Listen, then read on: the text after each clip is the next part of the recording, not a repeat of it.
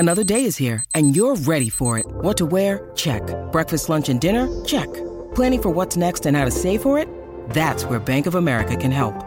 For your financial to-dos, Bank of America has experts ready to help get you closer to your goals. Get started at one of our local financial centers or 24/7 in our mobile banking app. Find a location near you at bankofamerica.com/talktous. What would you like the power to do?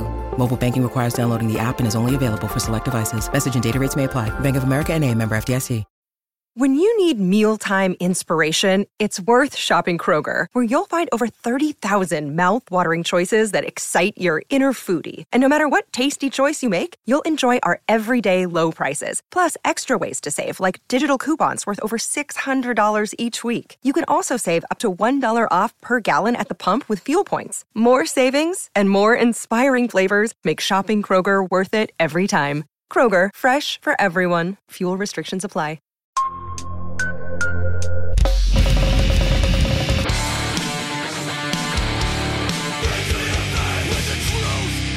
Welcome to the Punk Rock and Beer Podcast.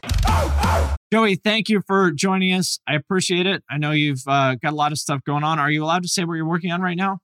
Yes, and thanks for having me. I'm working on Conquer Divide's new album right now. We're wrapping up the final second half. We recorded the second half a year ago, actually. So that's the stuff with the singles that are out now and whatnot. Yeah, and then my wife, she writes a lot of the stuff, so she wanted to take more time to write, and so we spent the next year writing, and then now we're recording all that content. Cool. Well, how much are you actually in the studio these days? I know you've kind of made a few returns and then not returned, and where are you at with that these days?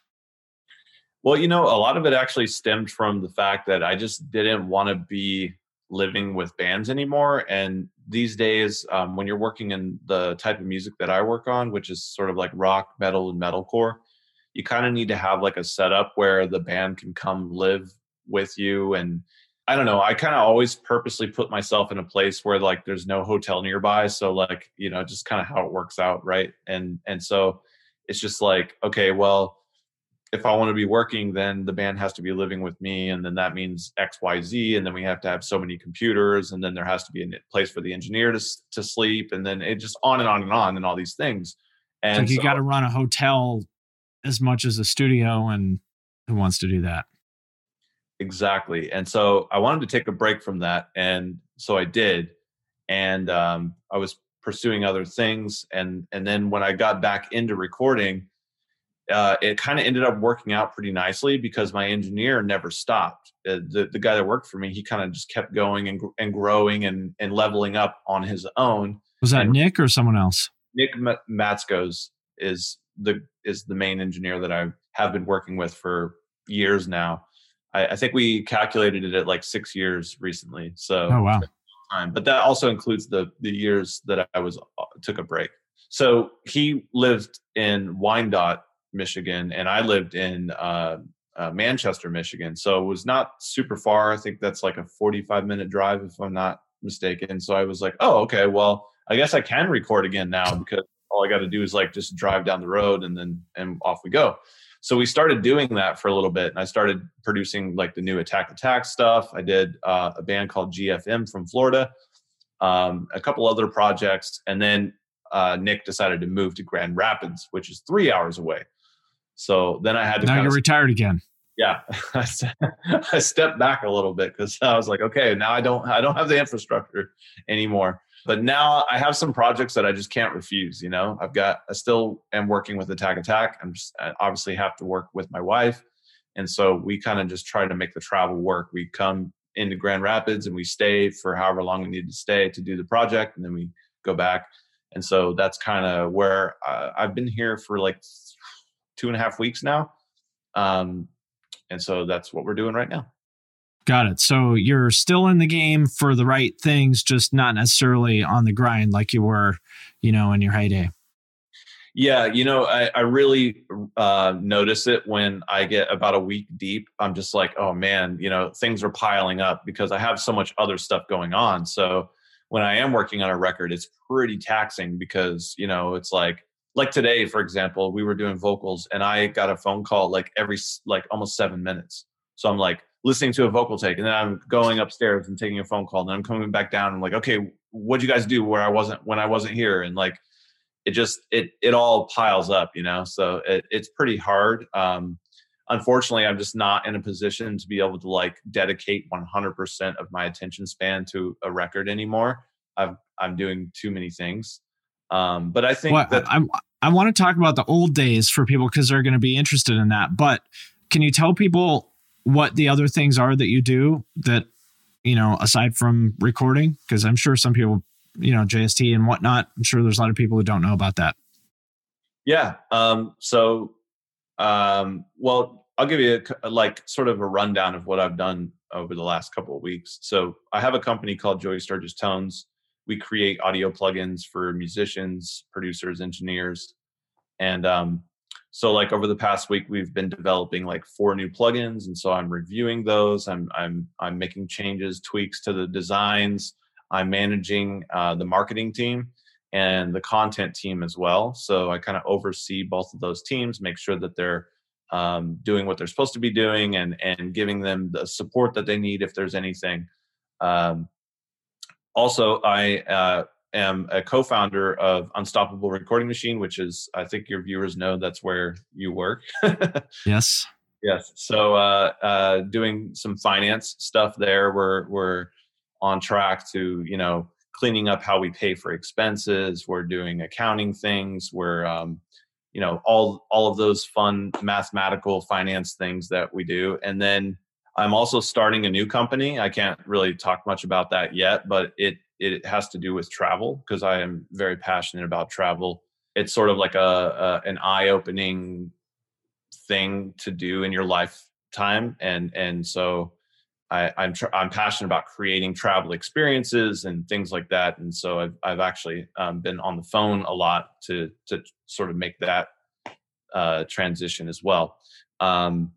And then on top of that, you have your normal everyday life, right? And for me, that's a little chaotic because I also am in real estate. So I have properties, there's things happening at all the properties. You have people calling you saying like, hey, we need to paint like the door trim. Like, you mean you don't just get to sit around and do nothing and collect their money every month? That's what Grant Cardone would lead you to believe. But he probably has like 1,000 people working for him. Yeah. So. God, I heard him on this podcast, Short Story Long. He is such a fucking psycho. Like I like a lot of what he has to say, but they were asking about managing people, and he's like, "Well, what do you do? What do you do if you have an employee that's not performing well?" He's like, "I take him out in front of the whole company and I fucking fire him right in front of everybody. Just cut their fucking head off and just say, anybody else want to be next?" And the guy started laughing. He's like, "Are you serious? You really do that?" He's like, "Hell yeah, I do." Can you fucking imagine doing that? I mean, there's a right and a wrong way to do everything, Listen, Joey, I think you haven't been doing a great job lately, and I'd like to ask you to leave right now in front of the whole company. And you're like, well, all right, I guess I'll go now.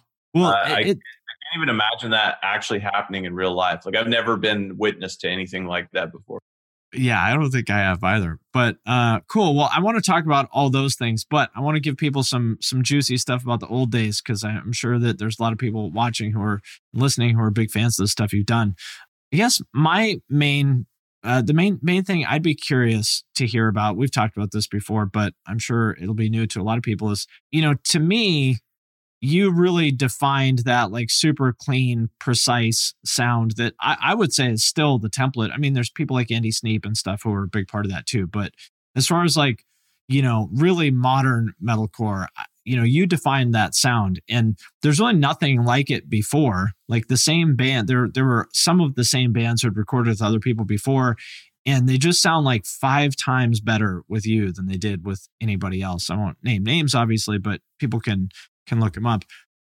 What kind of sorry, my voice just cracked because I got choked in a jiu-jitsu tournament over the weekend and my voice is still fucked up. What kind of gave you the vision for that? I mean, I know your personality now, so it makes sense to me, but what initially sort of gave you that idea of like, what if everything was just absolutely perfect? Yeah, that's a great question. I think it really just is tied to my nature and my personality, because I guess growing up, I had a computer as early as I possibly could. I was on the internet as early as I could. If you're using a computer at that age, and I think I want to say, I don't know, maybe I was like 15 or something, you start to notice the perfection that's in the computer, and you start to, I guess maybe if you're like me, you obsess about that, Like, and oh, these waveforms should all be the same, but they're not. yeah, right. Things like that, or even like, it could be a computer game and maybe you're like playing the same level over and over, but you obsess about like when you press the jump button. And so like I did shit like that with like Super Mario Brothers 3. Like I would play the crap out of that game and I would like, try to get all the jumps timed perfectly to like I get could to, see you being into speed runs. yeah, exactly. Like speed running, or like, I used to play Quake 2 in my high school days, and I would, try to master the levels so that I could like time all my rocket jumps and I could get across the map really fast. And so I think I just have like an obsessive nature, and that carries across through everything. And when I started to learn how to record, I recognized that there were things that weren't perfect. Like it was like, I would be like, well, the drummer didn't play the beat perfectly. So how can I fix that? Or, this guitar part is too slow. How do I make it faster? And so you start to like learn that there are tools in the computer to manipulate things. And then you start to learn that like, oh, if I want to sound like the things that I'm hearing online, or the things I'm hearing in my head, like I actually need to learn how to make these manipulations work for me to get to the result that I envision. And I think that vision actually came from just like the references all around me, right? Like on back in the good old days, we had a forum called Ultimate Metal Forum, and Sneap had a forum of his own on there. Yep. And there was a big community around this app called SoundClick. And SoundClick was a lot like SoundCloud, where you basically just upload audio files and then people can listen to them. And it's easier than like having to like upload a sound file, then someone download it, and then they like have to open it in like Winamp or whatever. This was just like Right. you load an HTML page and click play, and then the audio happens, right? So people would post their mixes, and you could be like, oh crap, like there's a other guy in this forum and he just posted his mix and it sounds better than mine. And so it like encourages you and inspires you, and there's a competition nature to it.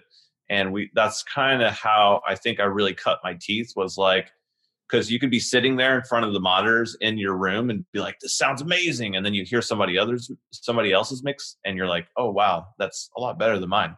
And I think, it was a culmination of being able to hear that I wasn't doing the job that I wanted to be doing, and also having other people sort of in the same, you could tell like they were kind of the same age. They were also sort of working from bedroom situations. It was like, oh, these people, like I have a lot in common with these people, and they're being able to do a little bit of a better job than me. So let me figure out where I'm falling short and how I can like correct for that. And This is like 2004, 5, something like that. Yeah, exactly. Yeah. And then your breakthrough recordings came around like 2007 or so, right? 2006, 2007. Which even then, I mean, I'm sure you would agree, those weren't your best work, but even then they were still way better than what pretty much everybody else was doing. Just so much cleaner and tighter, and just nobody had made this kind of music sound that good before. What kind of reactions did you get when you were sharing some of those early recordings? Like, were bands just totally blown away that shit could sound that good? Yeah, I mean, it was the main business driver. We didn't ever do any advertising, no promoting whatsoever. We never even tried. It was just people heard a song, and then there would be they would be like, "Oh, who did that?" And like, "Oh, it's Right. weird guy in Indiana," and like, blah, blah, Right. blah. And like, "Oh, we got to go work with him," And so it was just word of mouth for so long. I mean, for years and years and years. Actually, I think all of it's word of mouth, because Yeah. we literally Was the Devil Wears Prada like the thing that really put you on the map, or was there something before that? I think so. I mean, even before the Devil Wears Prada, I was kind of on the like local map, like in the tri-state area. So I lived, like if this is Indiana, I kind of lived like here, which is like next to Ohio. So if you just shoot across like this, you get into a town called Oxford, which is where there's like a college there and there's like a community around there. And so there were a lot of local bands from Ohio coming over. There was some people coming up from Kentucky. I had some bands from Indiana. I had some bands from Illinois. And I was kind of conquering that little section of the Midwest. And even some bands from Michigan were coming down. And that was all by word of mouth. And it was just, the works would speak for itself. We would upload it. This was the thing that was kind of the rocket fuel for it all was MySpace. And the fact that MySpace was so simple, it was just PHP. It was like not complicated with algorithms and all this stuff. It was just like you upload a track and boom, there it is. Everybody would let you spam the fuck out of everyone with bulletins. Spam it with bulletins, and everybody can share it and play it and put on their top 8 or whatever the hell it is. And so it was like in everyone's playlists and getting millions of plays. And so that was kind of how people found out about what it was. And you could even go to like a band. Let's say there was a band, a hardcore band that recorded a song with me and they put it up and they don't even talk about me or say anything. There would still be like those behind the scenes conversations where people would figure out that it was me essentially. And they would find my MySpace profile and then they would see, I think we wrote something on the front page that was just like, here's the email address that you need to contact if you want to work with us. And that all went to Craig. Craig was my manager. Craig from Rise. Yeah, Craig Erickson from Rise Records. Yep. Right. And that's a whole story. I don't know if you want me to tell that story, but that's a whole other story. Yeah, why not? I think people would like to hear that. So when I started out, obviously I didn't have a manager. And then I did a couple projects that got on Craig's radar and one of them got signed. And then I did a couple more projects that were all on. What was that first project? I think the first one that was really on his radar was the Devil Wears Prada. And then, then he signed them. So then it was like he was like their record label guy. And he was like kind of interacting with me, but at the same time, I was like kind of interacting with the band directly. I didn't really have to go like through people at that particular time. It's probably illegal for him to like represent the band and you. It definitely got kind of strange towards because he's negotiating against himself in a way. Yeah. Which is okay. Complaining. I ended up in a good spot, but there was some moments that were weird.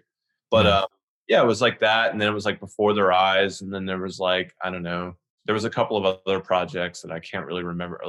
What is the nice Gwen Stacy? Mm-hmm. And like Gwen Stacy were like the Devil Wears Prada's friends, right? So I do a Devil Wears Prada record. They get signed to Rise Records, and then the record comes out, and then they're friends with Gwen Stacy, and Gwen Stacy's looking for another place to maybe try and record. So they come record with me and we do a song, and that's just how it worked. And then these bands would tour with each other. And there was even MySpace tours back in the day. That's right. MySpace Cafe and stuff like that. And those bands would all talk to each other. And then that's how they would figure out, oh man, you got to work with Joey. Like his stuff sounds awesome. Like, blah, blah, blah. And so long story short is that basically I did like 2 or 3 things for that was on Craig's radar. They were either signed to Craig or somebody that Craig knew or whatever. And so he kind of picked up on a pattern, and he was noticing that like it was all this Joey Sturgis kid from Connersville, Indiana. So he actually reached out to me and he was like, I want to be your manager. And I was like, hell no. I've only heard bad things about managers. And so no. And he was very persistent. And then we kind of came at a crossroads where I was like, all right, well, if you think you can do all this awesome stuff for me and get me like bands all the time, and I'm going to be paying you for that essentially, then here is like my demands. And so I gave him like a list of things that I wanted to happen in my career. And believe it or not, he made every single thing on that list happen. And that is why I stuck with him for so long. The dude's a winner. He did it pretty fast too. I was like, I want to do a Metal Blade album. I want to work with Adam D. I want to do this. I want to do that. It was just like within a matter of like 9 months, I was doing a Metal Blade album. In like a matter of a year and a half, I was working with Adam D on a project. It was just like, wow, okay. This is legit. And then the real big thing that he did for me was the space that I was working out of. It was a garage. It was a garage of my friend's house in the back. It was detached. And I didn't own it. I had no rights to it whatsoever. I was just paying them $500 to essentially squat in this garage and do whatever I wanted to. And we kind of shared the space. But as I got busier and busier, like the space became unrealistic in the terms of like sharing it with them. Like is this the space that's in like the Attack studio videos? Yes. Okay. Yeah, and they would want to like practice in there. They're like, "Oh, we have a real big like showcase coming up, and we want to practice, we want to record." And I'd be like, "A showcase? That's right." Yeah, and I was like, "Sorry guys, like I booked 6 months right now, every day. Like I don't know what you're gonna do." And they're like, "Well, you don't have to pay us rent. Then we'll just we'll do our thing, and you won't have to pay us rent." I'm like, that doesn't help. Like, I still got people showing up. Like they're going to be here in like 10 minutes. So can we wrap this up? Like, so yeah, basically I called Craig and I was like, bro, this is the first time in my life where I don't know what to do. And he's like, just buy a house. And I was like, what do you mean? Like buy a house? That's not in the realm of reality. And he's like, oh, I will just pay for it and you can pay me back. And I was like, what the fuck? So that's actually how I went. I literally called up a random realtor that I found on the internet and I met with them. We went and looked at 3 houses. I picked one. I called Craig. I was like, here's the house that I picked. And he's like, all right, cool. Get all the documents. So we got all the documents and signed it. He paid cash for it. And then it was my house. And it was just. Was that your cabin house or a different one? It was the one in Indiana, which is also in the Attack updates. Okay. That was in that weird transition period where I wasn't fully set up at the house. Right.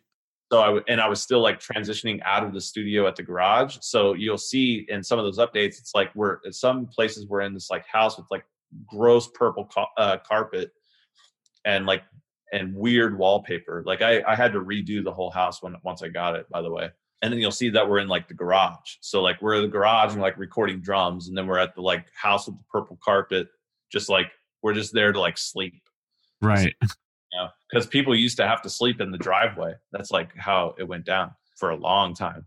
And then when I got the house, it was like 4 bedrooms with an attached garage that was like turned into like a interior, part of the house. It wasn't a garage anymore. It was like part of the house, an extra room. And that's where I ended up putting the studio, and everyone would sleep in the bedrooms. And it was actually kind of a perfect setup. And so that's how it kind of all started. It's so like, I mentioned this a lot, but it's like still inspiring to me and important for people to hear, the reality of that is that you were making these big records that sounded great and were super successful in pretty shitty conditions with, I'm guessing, budgets are a fraction of what you would get later on. And you still, collectively, you and the bands did amazing shit. Yeah. So there's sort of like a level of like control versus like, I almost want to say like autopilot when you're recording. So like, let's say you go into a room, you set up a bunch of mics on a drum set and you just like hit record. And then like the drummer plays and then you hit stop. Okay. So some people just keep that. And then some people who are crazy like me cut it 1,000 times. And literally 1,000 times. You're not exaggerating. I cut what that was just recorded. I cut it thousands of times and I move it around and I shift it and I crossfade it and I move the volume up on this one snare hit. And then I move the volume down on this other snare hit. And then I replace this kick hit with another kick hit from over here and I move it there. And then I copy and paste it here. And it's like, I'm touching every little piece of the recording so many times that it literally can't suck.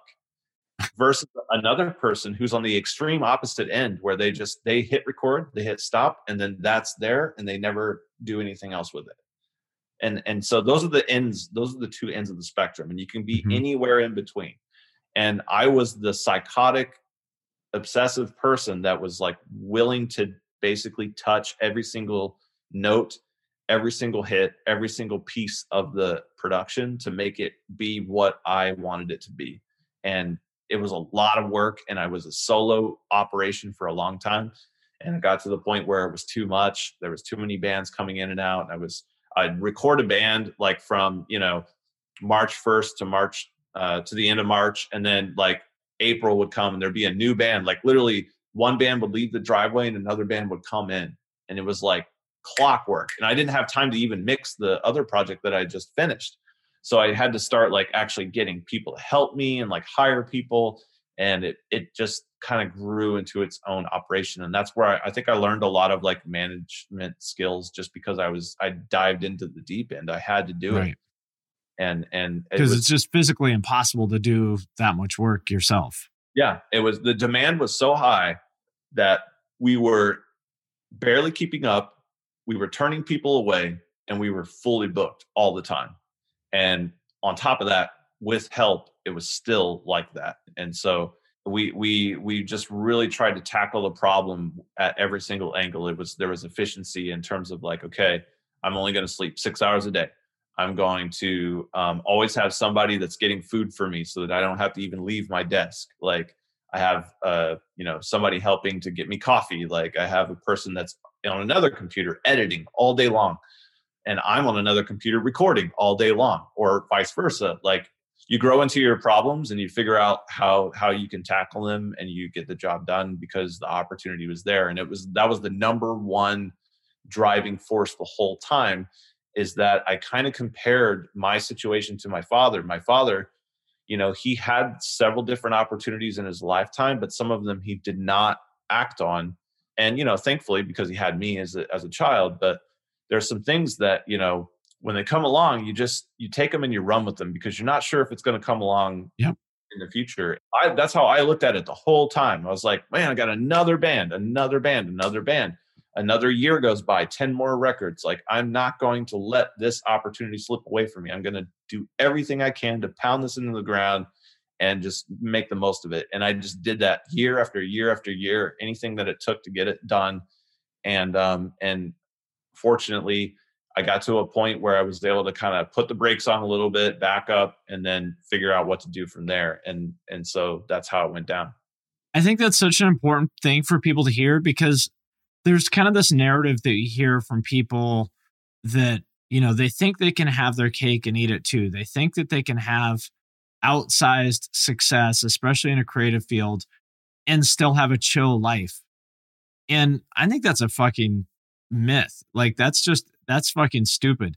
Now, after you're established, and you can be a little bit more choosy, like where you're at now. Yeah, maybe you have time to travel and stuff like that.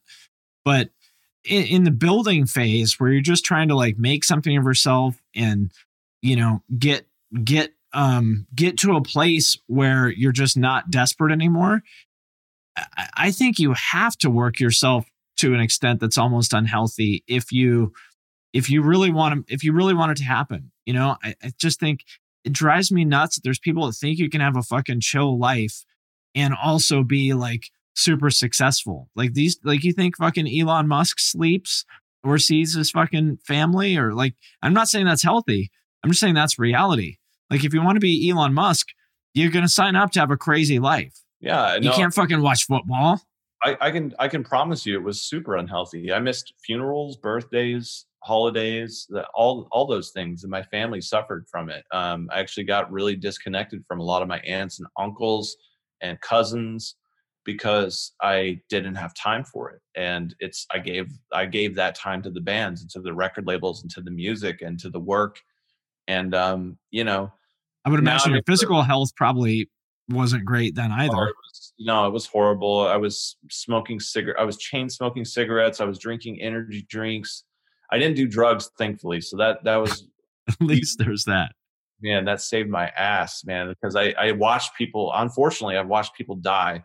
And it kind of kept me away from drugs, really, to be honest. That like even one of the bands I was in, the singer of our band, he died from drugs. Oh, wow. And so when that happens at that point in your life, you're really touched by it. And you're really like, okay, that's something that I'm going to stay away from because I don't want that to happen to me. Because imagine if your personality got channeled into drugs. Yeah, no. And, you'd be like Walter White, Exactly. So I've always stayed away from that. And so I'm thankful for doing that. And at the same time, wherever there's great, I guess, success, there's also great sacrifice. I think that's kind of how it works.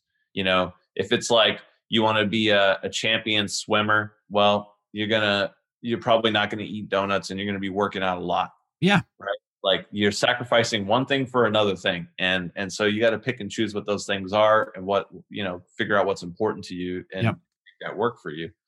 I was just able to see the light so clearly. And it's weird because it's not something that I ever really set out to do. I did not want to be the best music producer in the world.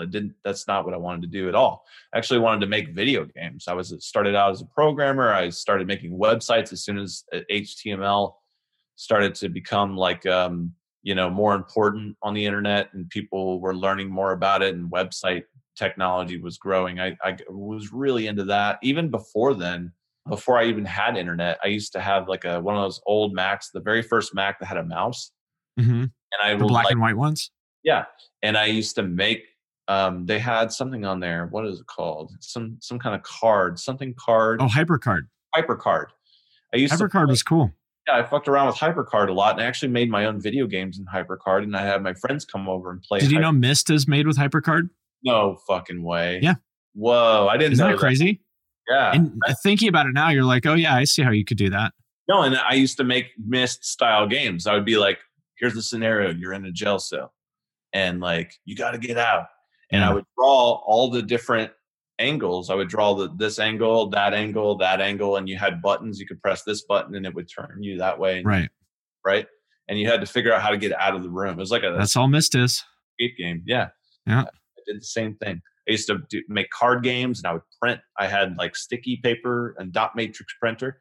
I would print them out. I would cut out the cards. We would create our own Magic the Gathering. And I used to play Dungeons and Dragons with my cousins, and we found ways to like create our own versions. And yeah, it was just like, that's what I grew up on.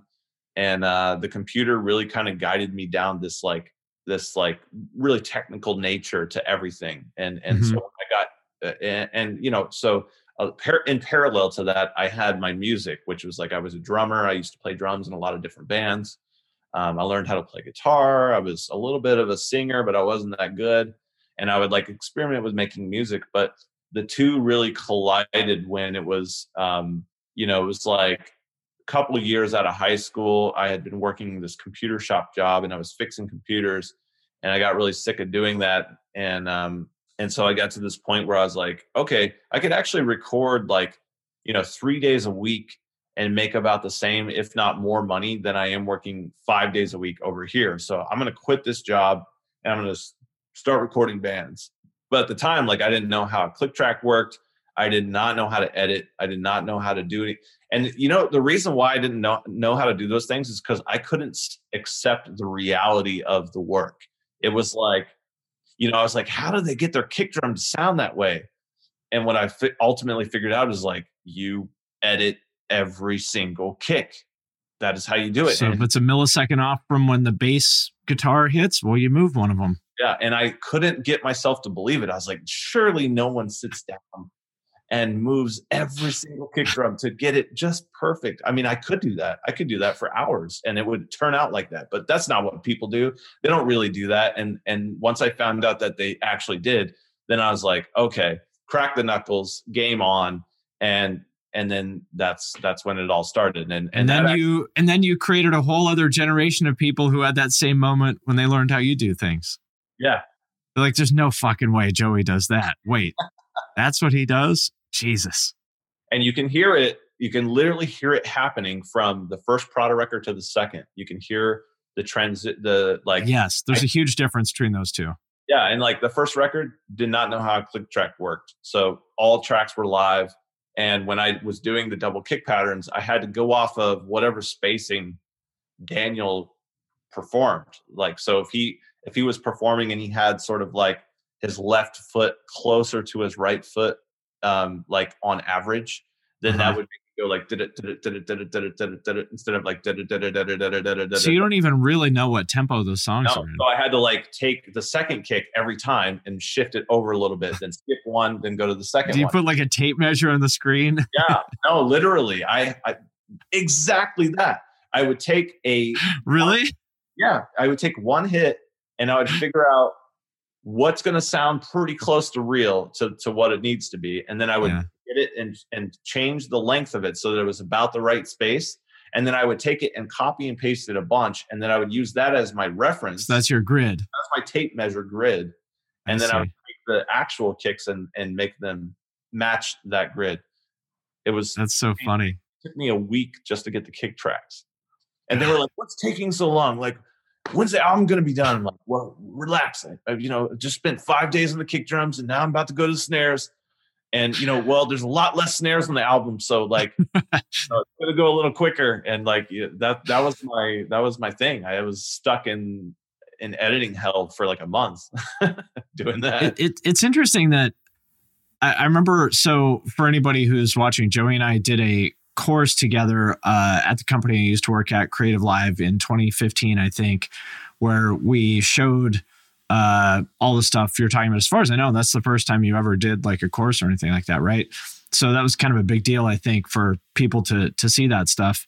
And I remember one of the comments that I thought was interesting from somebody who obviously didn't really know who you were, the kind of stuff you worked on. They were like, this is really an editing course more than a recording course. And it's true, but I think this person just didn't understand, the reality of how modern metal production works, that like the edit is, it is an integral part of the thing. Like you can't not edit that way if you want it to sound this way. It's true. And it's brutal and it's painstaking, but that's what it has to be done if you want everything to be perfectly aligned. In my opinion, and this is an opinion that has been talked about and discussed and dissected and agreed upon in several contexts, but one being an important context, the Grammys, because I've served on several committees at the Grammys and I've had this discussion many times. In my opinion, in the DNA of metal productions, editing is part of the performance. Yeah, it is. It's 100% part of the performance. It's part of what you're buying. It's part of what you're hearing. It's part of what you want to hear. It's part of even from the inception of the song, and the person that's sitting down on a couch and writing the riff in their head, they're hearing an edited version of what is happening. Yes. And so, that was it was almost like being another band member, really. I was guiding the record to a place that was almost inhumanly like not possible, But even just like the balance of metal now, like if you've ever been in the room with a person playing a live drum set, it doesn't sound like what a metal drum kit sounds like on a record. Like if you're standing in the room, all you fucking hear is cymbals. One of the first mind-blowing things for me was when I learned how to mic up a drum set, right? And I'm setting it all up and I'm pulling up the faders. That's what they call it when you first get the signal going and it's coming out of your speakers. You're adjusting the volume on every piece of the kit. Yeah, and you're like, okay, like I hear the snare, okay, I can hear it. You get the drummer's out in the room just playing a random beat. You're pulling up the stuff and you're like, why does it sound so weird? It's because the microphone is an inch from the snare. Who stands that close to a snare? That's not what happens when It's not what a snare drum sounds like. Oh, you're like 20 feet away from it. So like I kind of, when the gear started clicking and I was like, oh, like I need to put a mic on the snare drum so that it can be defined. But my snare drum sound is not going to come from that mic at all. It's going to come from these other mics that are way, and so you start to learn little things like that. And it's almost like common sense. It's like super pragmatic, but when you're reading about it online, someone's like, oh, well, you have to have a snare on the top or a microphone on the top of the snare and a microphone on the bottom of the snare. And the bottom mic has to be phase reversed. And, you need to balance those just right. And it's like, that's what I need to do to get my snare sound. But then you realize that none of that really actually fucking matters. And that's only like 10% of the snare drum sound. Especially now when it's just going to be a sample anyway. Sample where somebody sat down and perfectly tuned all the microphones to make it sound amazing. And then well, that's why I think it's so funny that, and it irritates me so much when people get pissy about auto-tune or whatever. It's like everything about a recording is quote unquote fake. Like that snare drum, that's not what a snare drum sounds like as a listener. It's X number of microphones blended and EQ'd and compressed in this way. That's like, there's nothing real about that. Now, we all agree it sounds better, but that's not like, there's nothing about a recording of any kind in any genre that's, real. And I just, it's interesting to people that people get so emotionally wrapped up in like auto-tune or drums, like any one part of it. It's like everything is fucking fake. It's a different experience, like you said, and everyone's buying into that. You don't want it to sound like a fucking 4-track, in the middle of the practice room. Nobody wants that. There's the two. That's what a real band sounds like. Yeah, no, again, there's the two ends of the spectrum. If I go to a jazz club, I'm going to hear expert musicianship to the point where even the piano player is not just playing the part perfectly on time and the right notes and everything, but he's also controlling his own volume with how hard he's hitting the key at the right moments in the song. And it's likewise for all the other musicians. And that sounds so fucking amazing that you're not going to even be doing anything. You're just going to have the right places, and it's all going to be balanced because that's what you do. Or like a singer-songwriter song, you could just throw up one Omni mic and that might be all you need. Yeah. And It'd then be great. On the other end of the spectrum, you have a metal band where, the guy needs to have like the right gain staging on the distortion tone of his guitar. But now in a certain part of the song, his guitar needs to be 3 dB louder. There's nothing that he can do as a performer. He can't like play a little lighter or like turn the volume knob because that changes the tone. We need the tone to be the same. So you actually need to have an engineer there to take that guitar tone and turn it down in order to accomplish that effect. It's a different effect, and it's accomplished in a different way. And so for people to have this sort of organic bias towards like metal, like I just don't think it's a realistic expectation. It's kind of like expecting the Matrix movie to be all filmed and real. Yeah, right. Exactly. It should be all practical effects. No, and of course, actually, they do a great job of practical effects. Most of the movie is, but for the things that are impossible to be practical, they just can't be. And so that's kind of the same philosophy that I like to have. And I challenge any person. I say, like, all right, look, you can walk to Oregon or you can fly. Like you choose.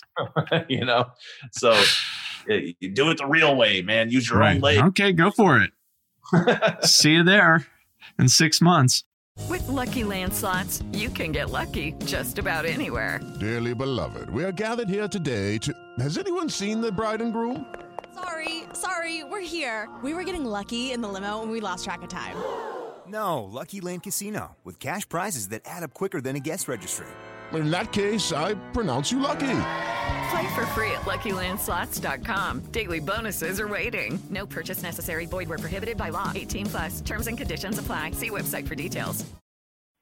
Hey, this is Steve Choi, host of the Musicians Guild podcast, part of the Sound Talent Media Podcast Network. Within the four walls of the Musicians Guild, we'll be discussing the habits, idiosyncrasies, experiences, and general psychology of my friends and peers, all involved with music in various capacities. Listen and subscribe at soundtalentmedia.com.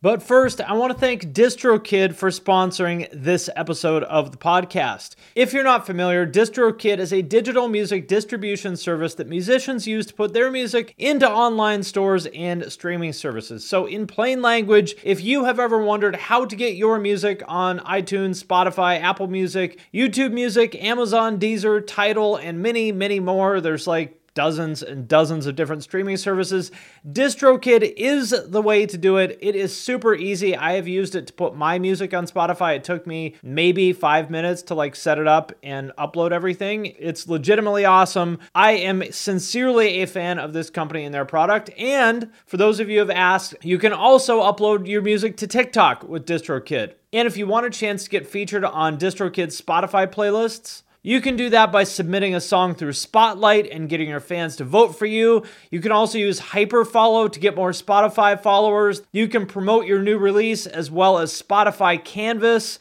That's where there's the video in the background in the player, and when you share it on Instagram, it shares that video too to make your Spotify release pop. And Spotify Canvas is available to all DistroKid artists. Like I said, as you can probably tell from this, like I am sincerely a fan of DistroKid. DistroKid can do everything I just talked about and so much more. So be sure to sign up with my link, which is in the show notes for this episode, to get 7% off your first year. That link is in the show notes of this episode, or go to distrokid.com/VIP/thepunkrockMBA. And thanks again to DistroKid for sponsoring this episode. Well, I want to talk about JST and some of the other stuff that you've done, because I think it's really cool. I remember the beginnings of JST, as I remember it, and correct me if I'm wrong, was when you had that big cartel store back in 2013 or something like that, where you were selling samples, pod farm presets, and maybe IRs or something like that. And as I recall, which are, for anybody who's not familiar with recording, these are various like digital, files that you would use in a sort of Joey style, like home recording kind of environment. And as far as I recall, it was you and Cameron from Chango were the first two to really do that. Is any of that wrong, or tell me about that? That's exactly what happened, is that actually before Big Cartel. So Big Cartel came along and they, made the whole digital shop e-commerce experience like available to small business owners. It's like Shopify before Shopify. Yeah, exactly. And I had a store online before that software ever even existed. And I really do stress the importance that was designed to sell t-shirts. But we figured Big Cartel. Yeah, Big Cartel. Yeah. Like found a way to make it sell software, which was crazy. Right. But before I get to that, I used a thing called ZenCart. And I remember that. ZenCart was a PHP software. So if you had like the typical sort of like, HTML web server ran on like cPanel, and you had like you would go into the software and the cPanel software, and it would be like, you can install these add-ons. So you had like a forum app, you had like, these other apps, and ZenCart was one of those apps. What's the PHP forum one? PHPBB. That's right. Yeah. You could get ZenCart and PHPBB. Yeah. So that was one of those apps. It was ZenCart. It was PHP driven. And that's what I actually started with. So I went on hostdime.com, started my own web server, figured out how to set it all up, read all the instructions, got my site going, and installed ZenCart, got that going.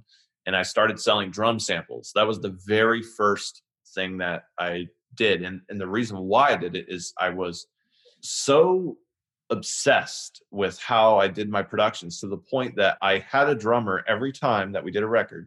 I had the drummer sample the entire kit, and I took all of the samples and I put it into my own contact instrument that I scripted and programmed myself just for me, so that I could like have instant access to any single drum sound on the whole thing. So that it's like, that rack tom, he kind of didn't hit it that hard. Yeah. So I want to be able to get just the exact one. Like, boop, and boom, there it is. Like, and it sounds exactly the same as the other recorded audio, because it's all from the same session. I mean, we literally we sampled the drums and then immediately started recording drums. And so it's all the same, like sort of sonic profile, if you will. And these days, everyone and their mother has a drum library contact instrument. But back then, that was super cutting edge shit. Yeah. And I mean, we even went through all kinds of like growing pains with the changes of the software. They started to make it like different with how it worked. And then we had to like figure that out. But we kind of kept up with it, and we were doing it just for ourselves, so that it was like the whole team had access to this instrument and it could be used in any sort of way. Even if we were like in a situation where we're like, okay, well, we finished recording drums and we can't really set it up again perfectly like it was. Right. We want to add like this drum part here. So like now we had the means to do so, because we had that instrument, and it was like dead on exact as the rest of the record. And I just one day, I just had this realization. I was like, because I have a hard drive just for all this stuff. And I was looking on this hard drive and I was like, there's all this stuff on here, and like, it's never going to be used ever, ever, ever again. And I was like, what could I use it for? Maybe I could like, I don't know, maybe somebody else would want to use it. And I thought of it in that light. And that's what gave me the idea to start the store, sell the samples, and then that led to, okay, well, now I actually want to sell like my pod farm presets. But the way that I created that store, it was so drum driven. It was called Joey Sturgis Drums. It was on joeysturgisdrums.com, all the photos and everything. Oh, I didn't know that was first. Yeah, that was actually first. Oh, okay. And so I was like, okay, well, maybe I can just open like a second store, but I really don't want to use ZenCart because this thing is driving me crazy with how I have to deal with it and everything. So that's when I don't remember what year it was, but let's just say 2012 probably, because the store opened in 2013. So I did some research. I found Big Cartel, and then I started playing around with it, and I found this other app called Pulley app. And so when I combined Big Cartel with Pulley app, it was the perfect marriage where Big Cartel would manage the shopping experience and the orders, and Pulley app would manage the delivery of the digital files. And they worked together, they integrated, and they talked to each other. And those two pieces of software is what allowed me to launch the very first iteration of Joey Sturgis Tones, which is, like you said, we're selling those digital files to people who, you had to actually have like almost like a rack mount piece of gear that cost like $400. You had to have that to even use the very first files that I sold. But then HD pod or whatever it was, like 600 or whatever it was yeah called, right? But then they created a piece of software called Pod Farm, which then ended up being able to load those files like just right into the plugin, and that's when things really took off. And so if you wanted to get, I don't remember exactly which ones you had, but if you wanted to get like the whatever IC Stars guitar tone or whatever, you could just go buy that from JST for, what were they, like $20 or something? Yeah. Yep, exactly. And actually I think I may even started out with a higher price. $29 sounds about right. Yeah, they weren't cheap. No, it wasn't cheap, and it was like one tone. Yeah. It wasn't even like a pack of tones. And it's this is stuff everyone does now, but that was so like eye-opening to me, because back then I still thought that there was some sort of magic ingredient to that, not that they weren't good tones, but I thought, oh, well, if I just buy this preset and use it, it's going to sound exactly like IC Stars, which of course it won't. But just being able to have access to that stuff was totally unprecedented. I don't think anybody had done anything like that before, because it was like a combination of your workflow, because you were doing everything in such a purely digital way. Because back then, even as recently as like 2012 or whatever, that like there was still pushback on that. People still thought it was bullshit to do everything in the computer. At least some people did. So it was a combination of your workflow being completely digital, the fact that you had close enough relationships with the bands, and the label and everyone else, that you were able to get their approval on that, and that you had sort of the foresight and ability to create the storefront, which nobody else did. I mean, you really created the template for this whole industry now of everyone and their mom selling their, Kemper, Axe effects, drum samples.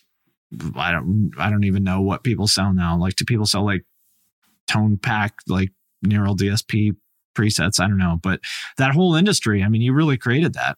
It's so weird because I don't really know why I'm the guy. Do people know that? I mean, I think some people know it for sure. Especially a lot of people close around me definitely know. But it's like, I think it's that same thing where you have people being born right now and the iPhone exists. Yeah, it's like, right. I came up in an era where that, I played Capture the Flag when I was like 12 years old. I didn't have this. It's like, the world's a different place. But I just, I was that nerd that was obsessed with the internet. I was obsessed with computers, and I knew that, like, as soon as there was cart software, I was like, oh, hell yeah. Like, let's do something with this cart software. I want to do something with this cart software. And I had the first PayPal account, the first Gmail account. I was on the beta for MySpace. Mm-hmm. I just always have sort of been in the right place at the right time in regards to that kind of thing. And to me, it was actually almost like solving a problem, because one of the problems I had was that, like, there's so many people contacting me saying, how did you do this? How did you do that? And like my Twitter account was on fire, man. People were just blowing me up. Like, I want to get that guitar tone. I want to get that vocal sound. And so that's what really gave me the inspiration to start all this stuff. I was like, you know what? Because I highly valued my time. It was like, wake up in the morning, I'd be waiting for the band to wake up. And I'm like, how can I turn these hours into money? Because like, I'm pretty skilled, and when I work, I want to get paid for it. Yeah. And so instead of sitting down and like replying to every tweet and being like, okay, well, like here's the instructions, you need to like get this plugin and blah blah blah. I was like, I'll just sell this to people, because I don't really have a lot of time to do this for every individual person that asks me, and I can actually kind of just hand them like the solution, and then that just makes the whole thing easier. And it's just like a transaction. It's like, you pay $20 and here's the tone and go have fun. Like, and I don't have to explain anything to you. Or if I do have to explain it to you, I can just write it in HTML and pop it on this page, and boom, I just send you the link and you read everything that I wrote. Good to go. And so that's kind of how it all spawned. One thing I think you did really, this is like a small detail, but I think it was super important, is that you were always very transparent about the fact that those tones were not like some magic secret sauce. Like, you didn't promise, like, if you buy this tone, it's going to sound exactly like the record. I remember there was one of those forum posts you made where it might have been the first time that you posted that, like, your Pod Farm preset, the Kelly Diamond Plate one or whatever. People were punishing you about it, and you were like, well, if you want it, here it is, but I'm warning you, you're not going to think it sounds good. And I was like, oh, he's just being falsely modest. Or I downloaded it and I was like, this sounds like shit. Like, what? Because you were like, look, I do a lot of EQ. It's about this, that, and the other. The mastering also makes a huge difference. I think that was really smart, like very smart positioning. It's like, look, I'm not promising you anything. I'm just saying, if you want the actual file I used, here it is. There's sort of two sides to that. And one side is that, like, I knew that, nothing that I could ever give you would replace the decision-making process. Like, you have to make decisions. It's like, imagine if a plane could fly itself and you would never need a pilot, because there's like, the pilot has to make decisions to in order for the plane to successfully take off and land and get to where it's going, and doing it in a comfortable manner. Right. It's the same thing with making a record. Like, I can give you all the most amazing tools, but like, and even if those tools never fail, you're still going to have to make decisions. And so that's the first side of that coin, right? But the second side of the coin for me was like, I cannot imagine a scenario where somebody doesn't take this tone and take a DI and run a DI through it and have it like suck, because like, this is what I do every day. Like, I have different guitars coming through. I'm using all kinds of different equipment. I'm recording in different tunings. I'm recording, these were tried and true and tested, like tones. It was like to the point where I didn't put those tones up just because I could. It was like, I felt confident about the tone to the point where I was like, I'll give this to anyone, and I guarantee that if they put it on their DI, it's going to sound pretty good. Yeah. Like, now my comment about it, like me saying, hey, I bet you're not going to like the sound of this, that was me understanding that I kind of reached a point to where I realized that when the mix is right and everything is working together, if you're soloing different elements, you're going to be like it's not going to be how you thought it would be. Exactly. You solo the snare and you're like, wow, it kind of has like a lot of treble. But then like when you max the whole mix in, you're like, oh, it needs that treble, because if it wasn't there, then it kind of wouldn't. It'd be kind of dull and wouldn't poke through. And so all those decisions are captured in those tones or in the presets that I made, because there's all those elements. Like, a great example of that to me is like my favorite recording that you've done was About That Life, which to me is just like the perfection of the Joey sound. Like, it slams so hard, and it, just like the most aggressive, absurd like version of that song possible. And if you listen to, there's a part in the song About That Life where there's just like a guitar part soloed, like playing a little chug riff, and the rhythm tone actually sounds really thin and low gain. And then if you listen to it, it's because the bass guitar is louder than anything else in that mix. The bass guitar and the kick drum are loud as fuck. And it's because you don't need a bunch of low end and attack in the guitar, because it's coming from the bass and the kick drum. Yeah, because if you have like, you have a 3-minute song and it's all like, it's like you're really just balancing like the amount of like distortion versus note, because like the bass is like note and the guitar is like the distortion. And so like, the kick is the attack. Yeah. Do you want to really hear like that distortion like the whole time, like super fucking loud? Not really, but you kind of still need it there because you want it to be like, you want it to sound like a distorted guitar, and you want it to sound like a rock band or a metal band. Right. Right. So like, it's kind of really just a balancing act of, what parts need to be the center focus, and what are going to be like the least fatiguing to still make it sound like a metal album and a metal song. And you're right. Like, you don't actually need like a ton of gain. You need a little bit of gain. But the riffs that they're playing are not super technical. They're not Megadeth riffs. They're not Buried in Me riffs.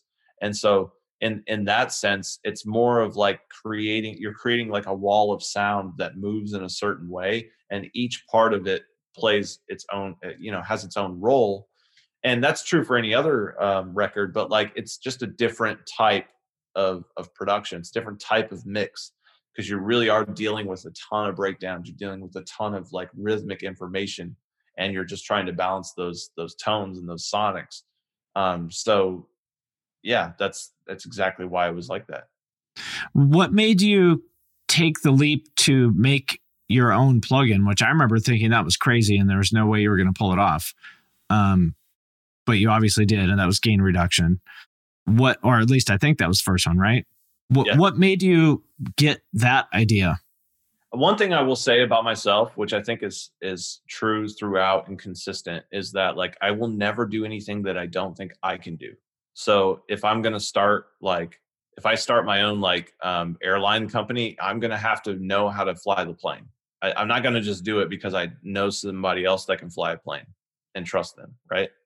So it's one of those things where like, I stayed away from making plugins because I simply didn't know how to do it. Now I knew how to program. I knew how code worked. I knew how to write C++, Java, Visual Basic. I understood all kinds of programming languages. I've made websites, blah, blah, blah, blah, blah. I've even written, I used to write like my own DLLs for Windows. And, oh, wow. Yeah. So I used to do some stuff, but it was like plugins were like this weird, almost like off limits kind of thing, because totally super complicated, and it still is. It's a lot better now. Holy crap. It's so much better now than it used to be. But when we started, it was not easy at all. But I found this software, and if I remember correctly, it's called DSP Robotics was this software. And I was able to figure out that like, okay, this software has a way to actually create almost drag and drop plugins. It was designed to create like robotic controlling software. So if you had like a robot and you hooked up a serial cable to it and you plug that serial cable into your computer, you could write code to control the robot. Right. Through, the individual pins. You could control the voltage going into stuff like that. That's what it was designed to do. But because of that, and it being designed through and through and robust enough, you were able to actually write VSTs with it. And, that's random. Yeah, and because there's kind of a similarity to where the fact that VST is a platform that is well documented, right? And you can get the SDK for free. This is no longer true. This is everything's now, but back then it's how it was. And so like it was like a well documented free SDK that like so some nerd probably got in there and was like, oh well, I'll just like I'll put the VST SDK into here. Oh, okay. Right. So like just in case someone needs it. Yeah. Just for fun. I mean, people want projects and stuff, right? Like what else are you going to do? So that's kind of how I started. I started playing around with that, and I ended up figuring out like, okay, actually kind of can make a compressor. Like it's not that hard. Here's what a compressor does, and here's how it works, and here's like the algorithm for it. And I started like, getting in there and being able to tweak the variables. And then I figured out how to take the software I was using, and I figured out how to like actually connect it to my DAW so that there was a loop. And so I could like press play on my DAW, and the sound would come out of the DAW and go into the DSP robotics environment and get processed by whatever it was that I was playing around with, and then come back out and then go back into the DAW onto another track. And so I was able to, in real time, hear how the code I was writing, I could write code and I could hear how it was being affected in real time. It was, for anybody watching or listening right now, by the way, this is like such a Joey thing. Like this is why because you do shit like this. Yeah. That people like me who are more quote unquote realistic would either think is impossible or a stupid waste of time. They're like, why would you do that? But you do it. Like, I would just think that was dumb. You're like, why would you do that? Why wouldn't you just use a compressor that's already out there? And sometimes that's right. But, you're one of the rare people who has like these weird ideas, but you're also willing to put in the work to actually do it. Even if it like, you will find like, I just know you well enough now that if you say you're going to do something, if you really want to do it, you're going to fucking find a way to do it. Yeah. Just period. It's going to happen. Like if you tell me that you want to start building planes, I would believe you now. Literally the last thing that I was talking to my content team before this. The last thing I said to them was, because they have a roadblock right now. I was like, you got to fight to figure it out. You just got to, figure it out. Like this is. And Ale is like this too. And I've learned from you guys that I just think of it as like, if somebody put a gun to my head and said, you either have to figure this out or you die, could I figure it out? The answer is yes. Yeah, exactly. Maybe I don't want to, but like the answer is yes, I could figure it out.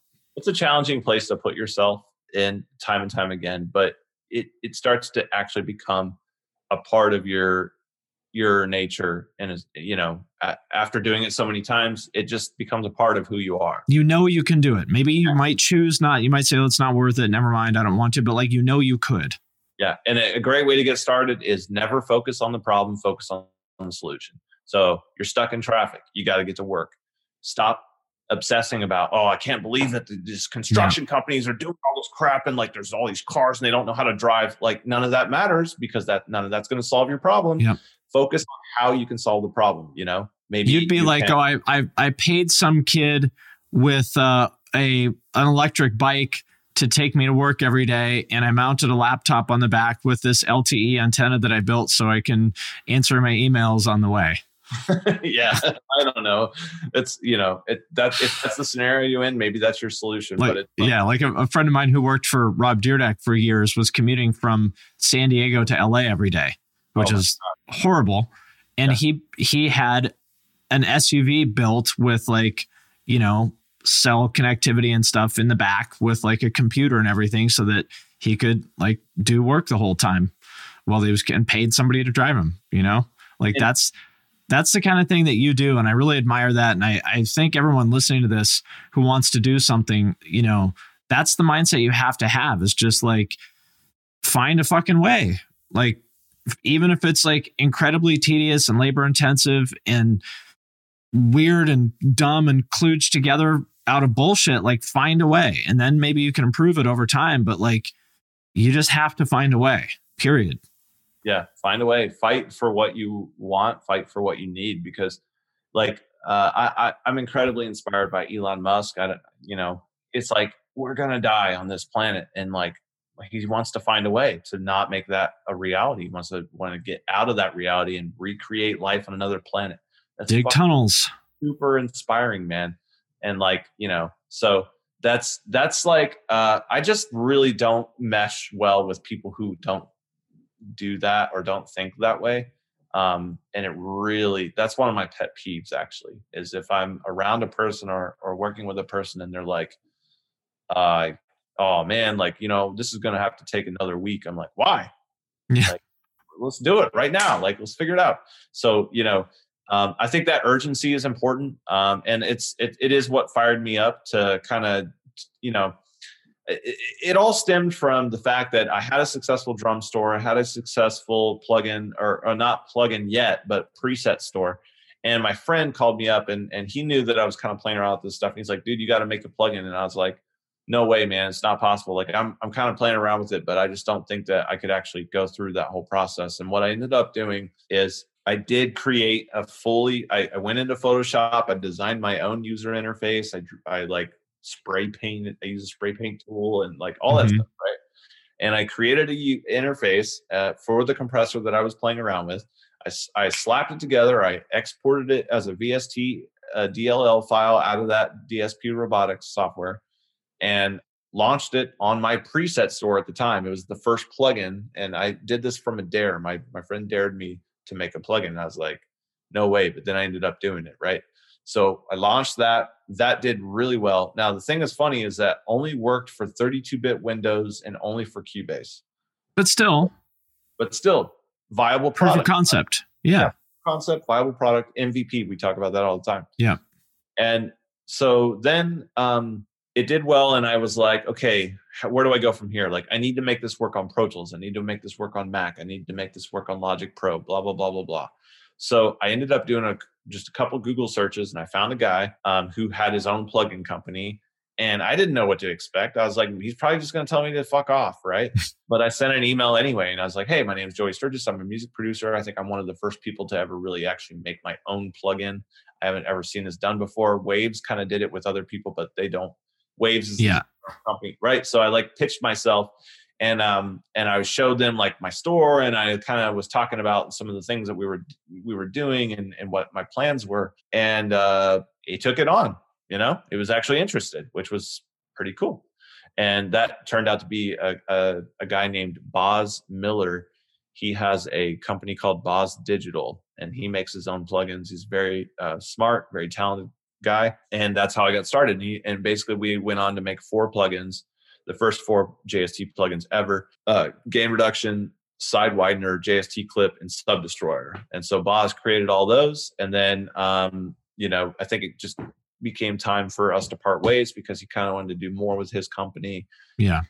And so we went from there. But that's how it got started. Yeah.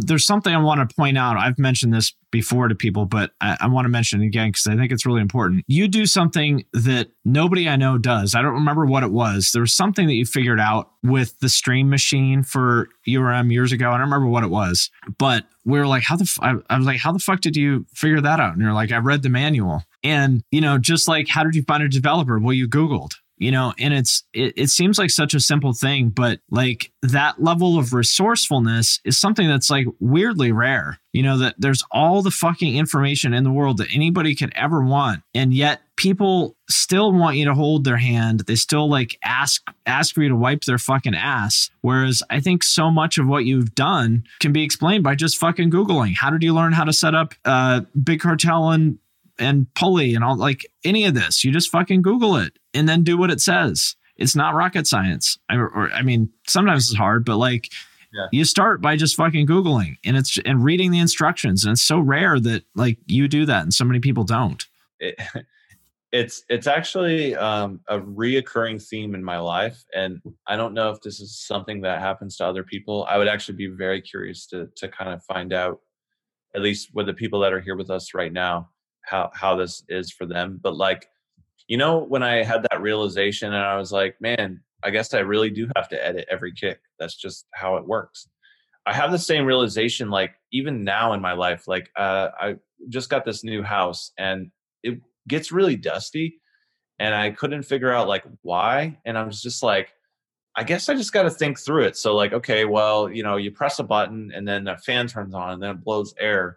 And like, where does that air come from? And so like, you start working through it and you're like, oh, well, I guess I just have to fucking clean the ducts. And then like, I gotta like dust sometimes. Because if I don't, then there's just going to be dust there. Dust, like, yeah.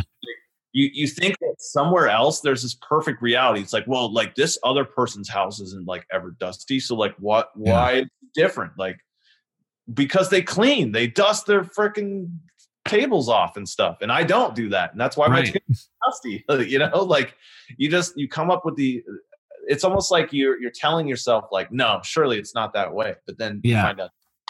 And there must be a hack. Well, maybe, but maybe not.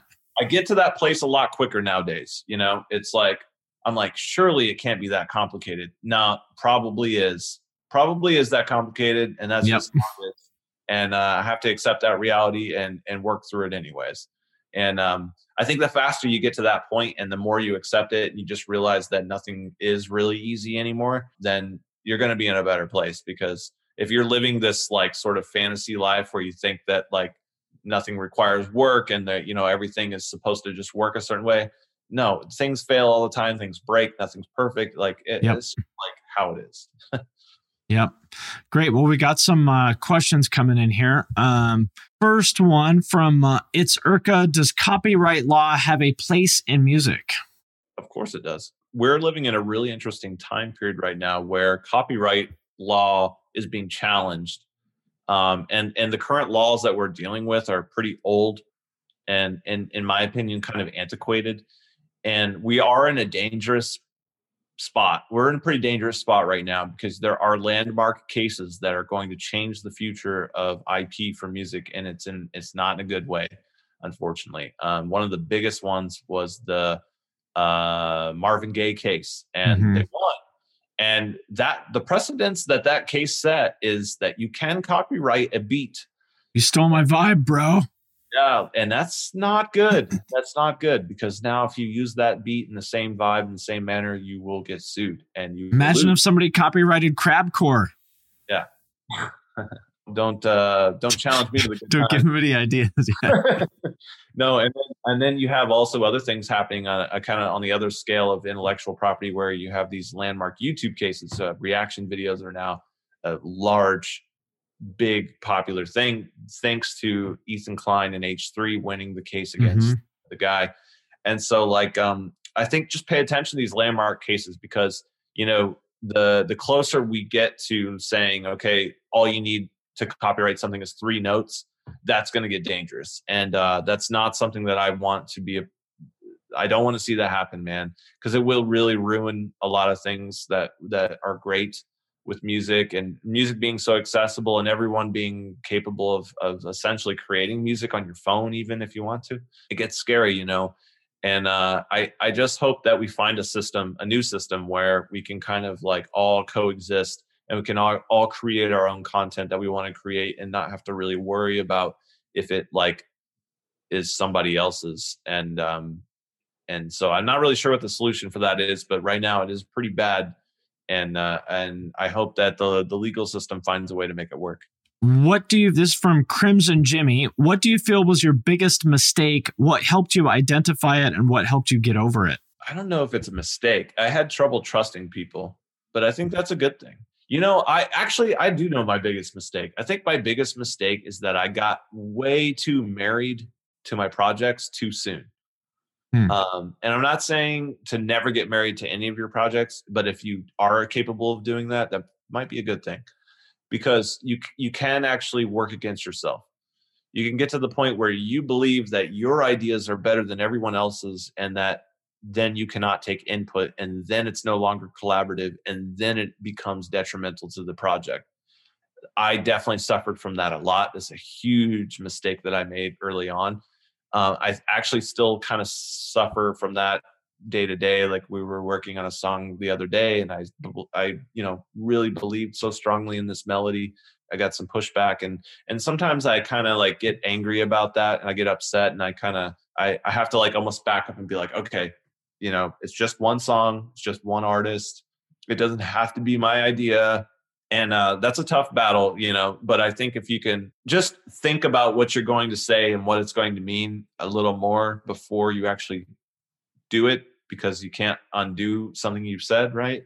And I think I could learn from that as well. I could take my own advice. I think that's important, but don't get too married to your projects because they're going to change. Nothing's ever perfect. And none of us have a monopoly on all the good ideas in the world. That's right.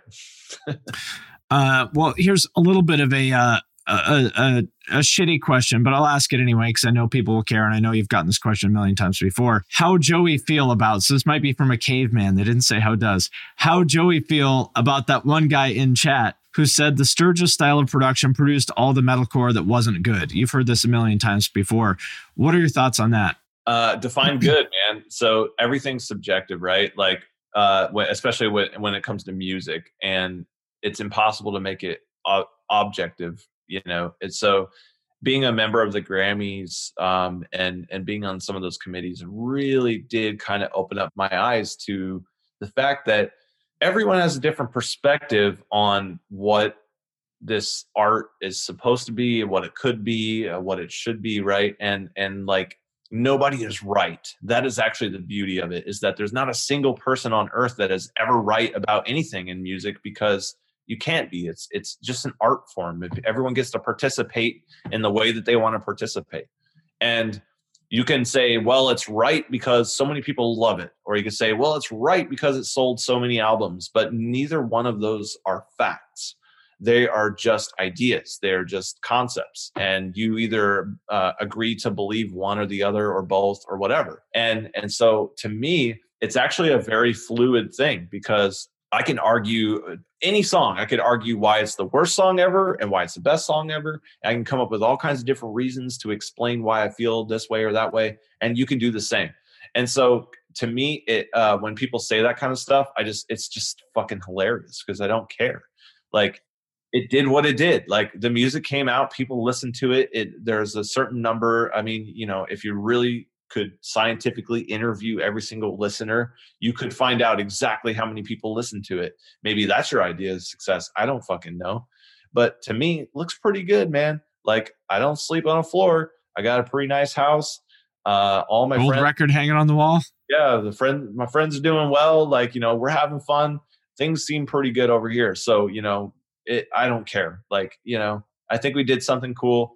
It happened. People know about it. It's historic. Whether you want it to be or not, it doesn't matter, because it is. It just is. And so I don't know. Fuck you. Like, the armchair experts. Last question. Is there any living artist or band that you would love to work with but haven't yet? Oh man. Yeah. I don't know exactly who to say here. I mean, there's like a list, you know. I think give us three. Okay. I think it'd be dope to work with Spirit Box. That's kind of obvious. I think they're kind of right up my alley, and I've actually pretty close to the band, and they've lived at my house when they were on tour once before. Actually, right when they were formulating what Spirit Box was going to be. I was a little bit a part of that discussion in the beginning. I didn't know that. I was supposed to actually produce a couple tracks, and it just fell through the cracks. Because I just got busy with life. You know, like I said, I took a step back, and I didn't like super pursue any projects. So Spirit Box, number one, I think it would be so dope to work with Between the Buried and Me. I just think that if we like took what they do and just like I almost don't even want to change anything that they do. I just want to take what they do and like put the Joey Sturgis spin on it. I think that would be fucking crazy. Sub drops and the backwards symbols and the THX. I'm sure that they would give me crazy parameters. They'd be like, well, this is supposed to sound like we're in an ocean. And I'd be like, okay, I'm going to like. That would be cool, actually, to do all the cinematic kind of stuff that you do. Yeah. I think that would be cool. And then I would really love to just work with like, you know, it's such a joy to work with musicians that are like experts at what they do, because you can just give them like adjectives and they will just go off. Like I used to actually, the guy that lived at the house of the garage that I used to rent to run the studio out of, his name is Jeremy Lovins. He's a guitar player. He's an amazing guitar player. And there was a couple times that we crossed paths and I had to record some guitar parts with him. And he's the kind of guy where you can just be like, hey man, like give it to me like a little more on fire, you know, or like, hey, can you like make it sound more sad, but at the same time, like, I don't want you to slow down, you know, or like you just give them like these couple of like instructions, and they're not like super detailed. I didn't have to be like, hey, watch your 16th notes, dude. And like pull back on the third bar. You don't have to say that kind of shit. Like you just say like, oh, it's too happy. You know, and you're like, oh, he made it sound more sad. That's wild. Boom, he just plays another pass, and I'm like, fuck yeah, dude! Like you nailed it. I love working with people like that, and so I think a place where there's an abundance of that is in Nashville. So any kind of like country stuff, you know, people that are just like singers who are just capable of like taking small direction notes and being able to do a lot with it. You know, those insanely good session players that can just play anything. Yep. I worked with Lights once. Lights is a Canadian pop singer. Well, I don't know if she calls herself pop, but that's like the easiest way to describe her, I guess. And man, she's just like that. It's just like everything she gives you is so golden. And all you really have to do is just kind of figure out like, all right, what words do I need to say to this person to like get the the next take? Because like I know it's going to be good, but like what could I say to like make it a little different or better? Yeah. Yeah. So there it is. Cool. All right. Well, I will let you go, but thank you very much for making time for this. Say hi to Kristen and everybody for me, and I will talk to you soon. All right, my friends, that does it for this episode of the podcast. If you made it this far, thank you. Thank you for listening. We sincerely appreciate each and every one of you. If you want to help the show, there's a couple things that you can do. First of all, share it on social media. If you share it, tag us, tag Finn McKenty, that's me, and tag Deanna Chapman, that's a producer. Second thing you can do, if you really, really, really love us and really want to support us, you can support us on Patreon. There's a link to that in the show notes. You can leave a review on Apple Podcasts or wherever else you're listening to this, or you can do none of that. And you can just sit at home thinking about how awesome this podcast is. That works too. Again, thank you very much to each and every one of you for listening. We sincerely appreciate it, and we'll see you next time. With the Lucky Land Slots, you can get lucky just about anywhere. This is your captain speaking. We've got clear runway and the weather's fine, but we're just going to circle up here a while and get lucky. No, nothing like that. It's just these cash prizes add up quick. So I suggest you sit back, keep your tray table upright, and start getting lucky. Play for free at LuckyLandSlots.com. Are you feeling lucky? No purchase necessary. Void where prohibited by law. 18+ terms and conditions apply. See website for details. This is Krista Makes, guitarist and vocalist for Less Than Jake, and host of Krista Makes a Podcast, a songwriting podcast where every week I'm joined by an amazing guest to break down the writing, recording, and release of one iconic song from their career. In our giant evergreen back catalog of episodes, we've had rock legends such as Dee Snider and Huey Lewis, punk rock favorites like Mark Hoppus, Fat Mike, and Brett Gurewitz, and up-and-coming artists of today such as Liz Stokes of the Beths and Genesis Owusu. We've had guests from all genres and styles of music, and I guarantee that if you peruse our back catalog, you'll see several episodes that'll make you say, man, I gotta hear that. Whether you're a fan of music or a creator of music yourself, you'll take away a whole new appreciation for the songs you know and love. Krista Makes a Podcast is available for free on all the places you could possibly listen to podcasts, and new episodes come out every Monday.